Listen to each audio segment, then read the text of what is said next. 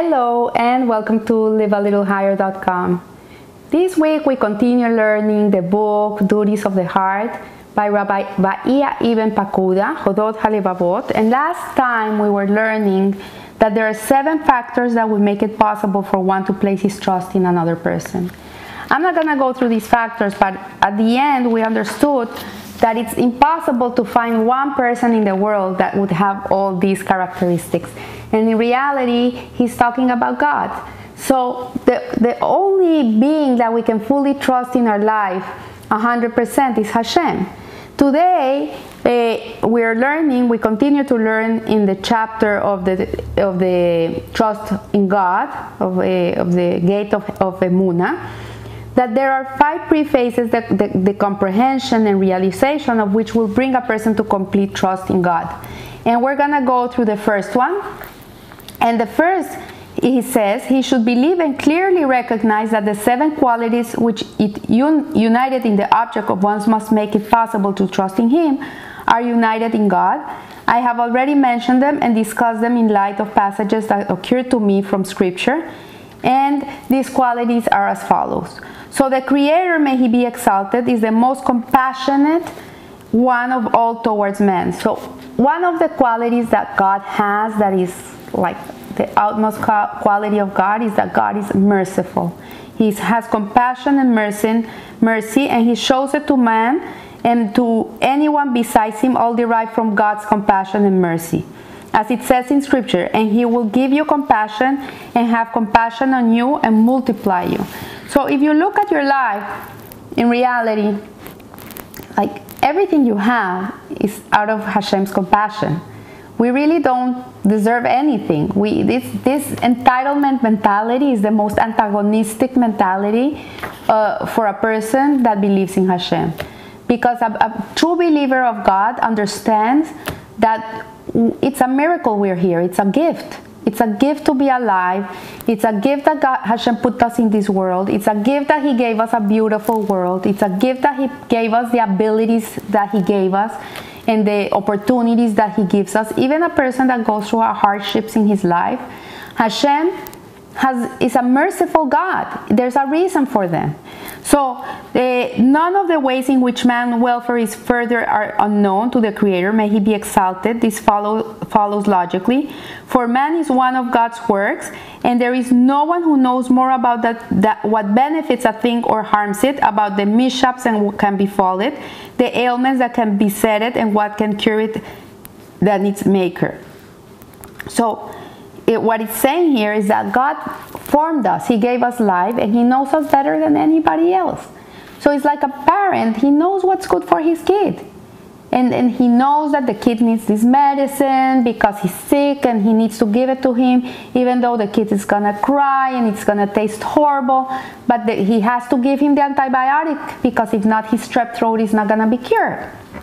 So the same way, Hashem sometimes has to give things to us that look like a horrible medicine, but in reality He's curing us from another mishap. If this is the reality among human makers who created nothing in their work except for accidental forms and have no skill or power whatsoever to create the basis of the essential form, how much more so must be true of the Creator of the essence of human being, His form, character, and orderly unity. He is without a doubt absolutely wise and knowing in what is beneficial or harmful or good for man. So we know, for example, people that are complaining because they don't make money, they feel like losers, they never made a penny. You know what? Who knows if they would have made money, if they would be kind people. You don't know what type of person you would be if you had billions of dollars in the bank. But Hashem knows. So in a certain way, sometimes we don't get what we want, but in reality, Hashem is protecting us from ourselves. He's helping us be the best people we can be. So the Creator, may He be exalted, is the strongest of all the strong. His word is absolute. No one can reverse His sentence, as it says, wherever God willed, He did. So is my word which proceeds from my mouth. It does not return to me empty without accomplishing what I desire. He oversees the governance of all human beings. He neither forsakes them nor ignores them. None of their affairs, small or great, are hidden from him.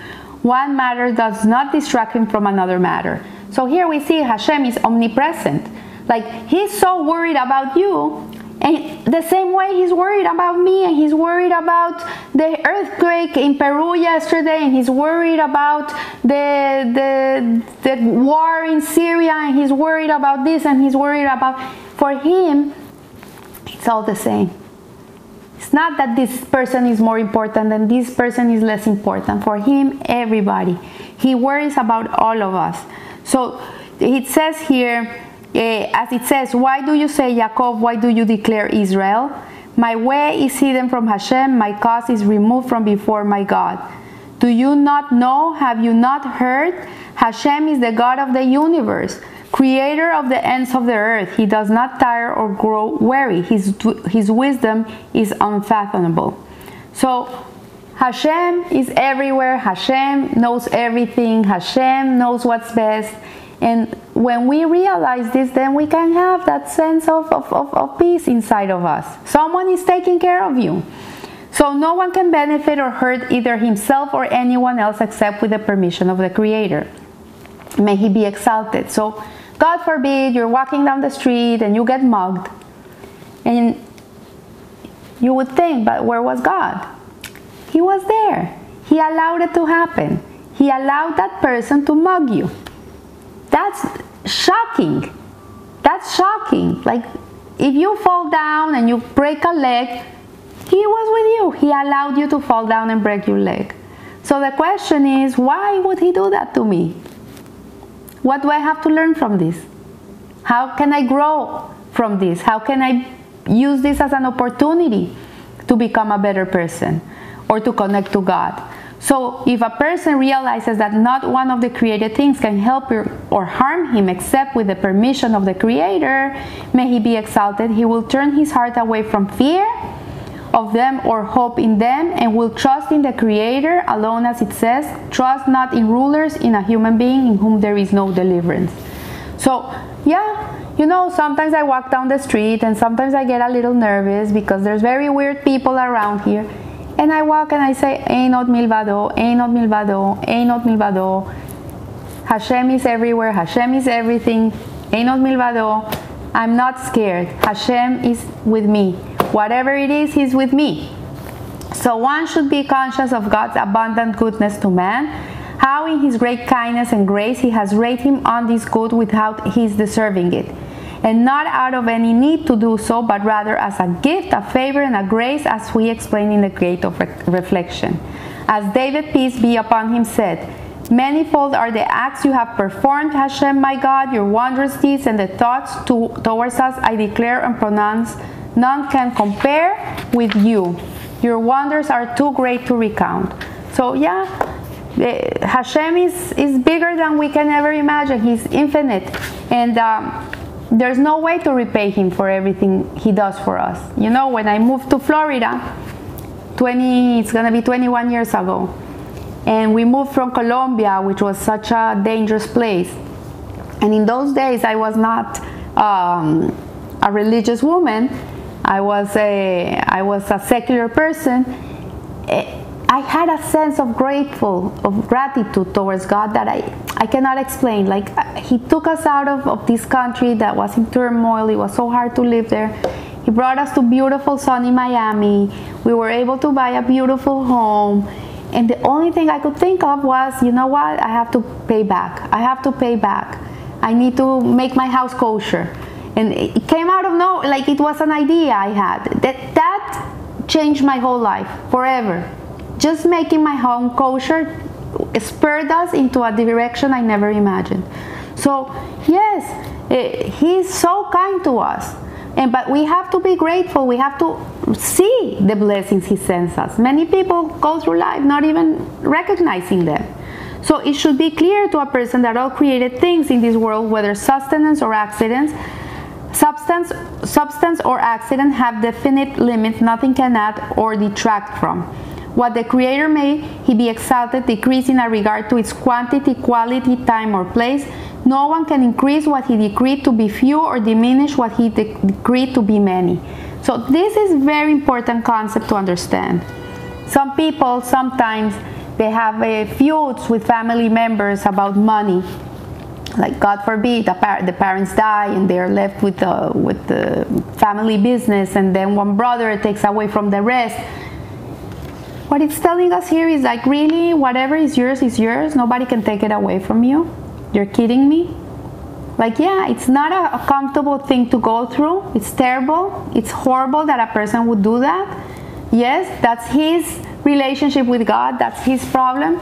But you have to understand that in reality, nobody can take away anything that's from you. If he's taking away from you the business, Hashem is gonna give you what you deserve, what it's yours, what is rightfully yours. You'll get the money from somewhere else. So a person who does not understand the affairs of the world thinks that if it is the new created cause that affects changing things and their transformation from one state to another, actually the cause is too weak and insignificant to bring about the change or transformation in the essence of things. We perceive, for instance, that a single grain of wheat produces 300 years of wheat. So we're limited in our perception of Hashem's goodness.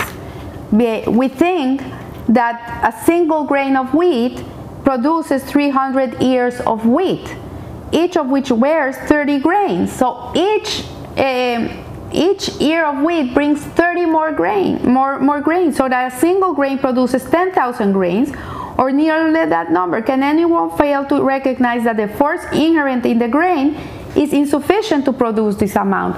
Like, look at an apple tree, for example, and then you look around you and there's 100 apple trees that came from this apple tree. So Hashem has a way in which he makes magic and we don't perceive it. And the wise men alluded to this in his saying, there is a time for everything, a moment for all concerns under the heavens. This is King Solomon in Koheles. And then he cited 28 instances from a time to be born and a time to die, until a time for war and a time for peace. He said further, for a time of calamity comes to them all, for a high one is watched by a higher one, and there are still higher ones over them. So the Creator's ways of judgment are too hidden, deep, and exalted for us to arrive at a knowledge of their particulars, certainly not of their general principle, as it says in Scripture. For as the heavens are higher than the earth, so are my ways higher than your ways, and my thoughts than your thoughts. So this is Yeshayahu. So what Rabbi Pakuda is telling us here, and at the end of this section, is that Hashem is so big that we cannot grasp him. It's bigger than ourselves, and that what we should be is humble people and just acknowledge where our blessings come from. This really creates a lot of emunah, a lot of trust in God. So I wish you a blessed week, and remember, live a little higher. Thank you.